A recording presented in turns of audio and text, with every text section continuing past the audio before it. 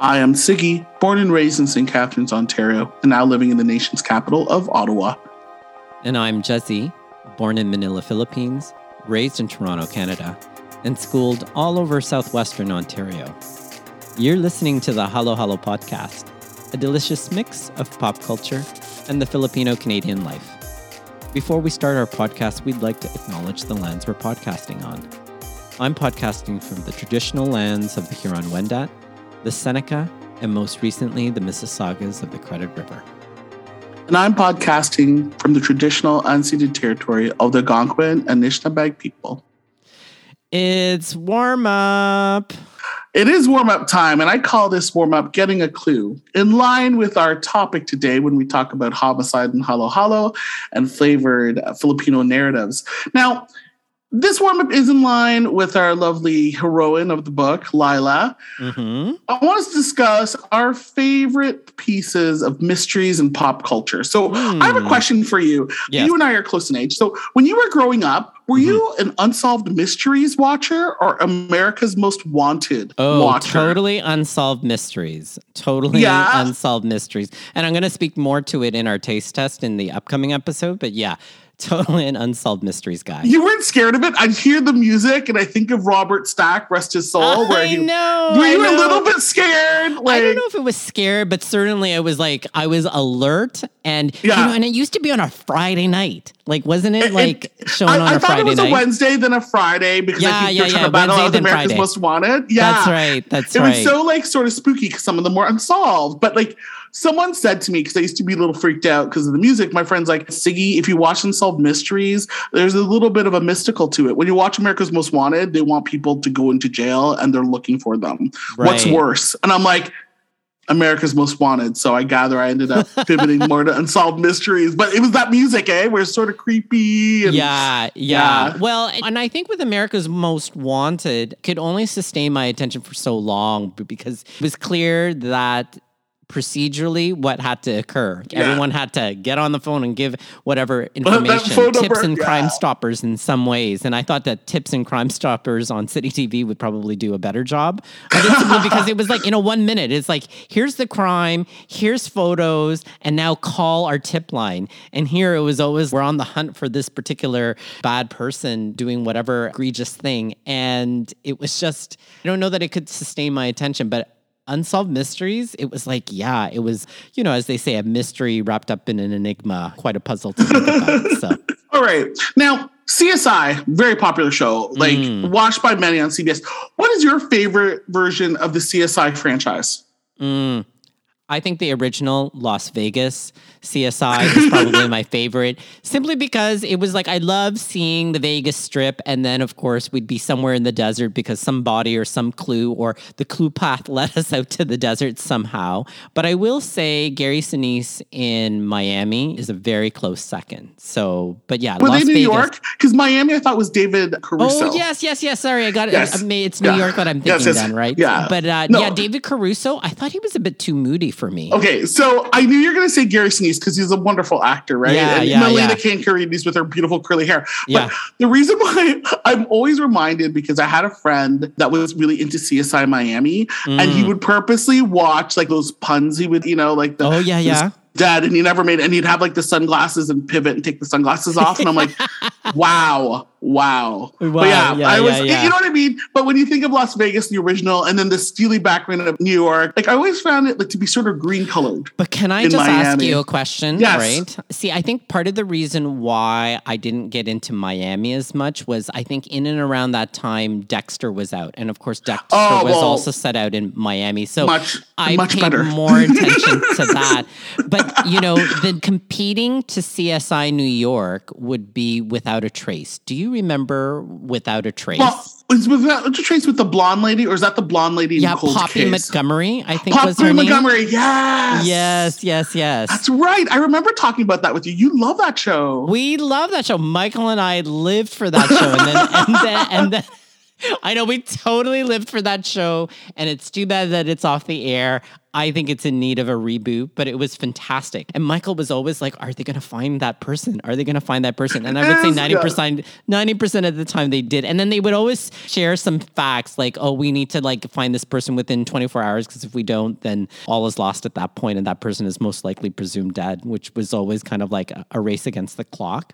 Yeah, I just thought, wow, like that was really a show that we live for in terms of suspense and mystery and thrillers and crime. If memory serves me right, did Victor not give you like bootleg copies of Without a Trace from Hong Kong? I feel like he did. Like, I feel like he may have had. I don't recall. Like, for some reason, it just clicks in my head. I'm like, that feels like something Victor gave us. Like, I think what I recall Victor giving me in terms of bootleg copies from Hong Kong were just some like American Pie movies, I think is what he had given it. Which is like, why would you give it to two gay men? I don't know, right? Like, that's one piece.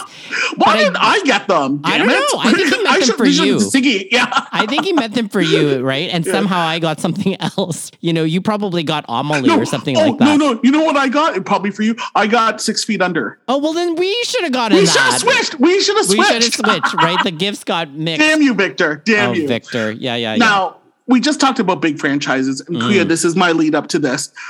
Your favorite lead from the lovely Law and Order. Talk to me about it. I know you can go on a tangent. Christopher Maloney. Like, it would be hands down. Beyond, right? Yeah. Like, I mean, Mariska Hargitay is probably a close second too. And I know that they're both on SVU. SVU continues, and I know that there's been a reboot and a restart of Law and Order. And Maloney's now on Organized Crime, and I've caught a little bit of that. And it's just like, it's magic to me.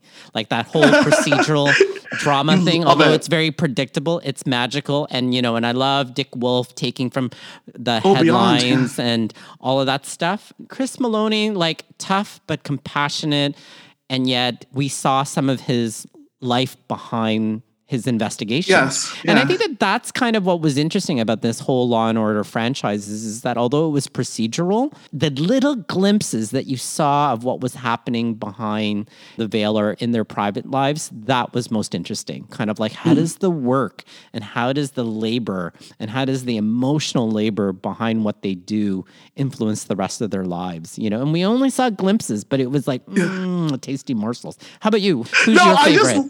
I don't have a favorite. I just loved asking you this question because I know someone, you're like, Siggy, on Law and Order, like, it's all about procedural. I love hearing about it. I mean, like, how can you not like Mama Bear, Mariska Hargitay? Oh my God. I think she's a Mama Bear. Behind the scenes, I heard she's wonderful in the cast. She's wonderful to the people love her.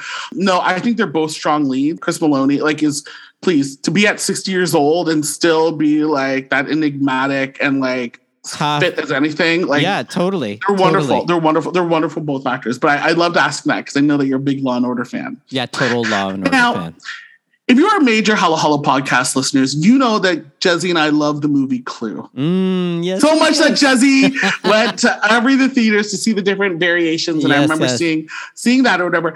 In the movie Clue, who was your favorite character? Oh, you know, most people would think that I like Professor Plum, played by Christopher Lloyd. Was it Christopher Lloyd? Yeah, Christopher Lloyd, Yeah, but it's not. I actually like Miss Scarlet. That was played Leslie Ann Warren? Yeah, Leslie Ann Warren. I really liked her. Although I always confuse her for Susan Sarandon. But I absolutely love Miss Scarlet in that. She was sexy. She's sexy, but a little boozy, you know, not necessarily there, but a little bit smart at the same time. But yeah, I loved Leslie Ann Warren's character of Miss Scarlet. Just thought that she was funny, and I thought that she was bubbly and yet deceptive at the same time. Deceptive, yeah. She's still that sexiness, like I have a little mystery. Yeah. I loved Madeline Kahn. I mean, let's be honest. If you loved it, remember, I hated with the flames at the side of my face. Like, how could you not love that line? I hate her I hate it with the flames at the side of my face. And that line kills me and kills everyone, I think, every time you see Clue. Oh my God. I love that movie. And listeners, if you haven't listened to it, if you're from a different generation than us Gen Xers, rent it, find it. I'm sure Clue's available on any streaming. It's a great little whodunit. It is great. It is a great whodunit for sure. It is. And then finally, now aside from Clue and most recently, what are your favorite mystery recos? My first one that comes to us, and I think we both are pleased by, I think Knives Out was one of the best recent mystery recos where you're like, okay, a whodunit. I mean, it's great enough that they're filming the sequel that's going straight to Netflix with Daniel Craig and everything. And I think they filmed in Greece. But I feel like it isn't as funny as Clue, but it still had the humor and the current themes and topics about immigration in it. And I thought, when I think of a mystery like Murder Whodunit, trying to piece it together, I think of Knives Out. Yeah, What do you think of? I would agree with you too. Knives Out is probably the best whodunit movie that I've seen in a long time, right? Like, the last one that I remember seeing before that was Murder on the Orient Express. And that was just okay. It was just okay. It was with Kenneth Branagh, and I know that, he's got a new Hercule Poirot coming out soon. That's right. What is it called? Something on the Nile? Oh gosh, I think I Death on the Nile or something like that. Yes. Yeah, with Gal Gadot. I would say Knives Out. I can't think of anything else that is a standout in my mind in terms of a whodunit movie or mystery thriller.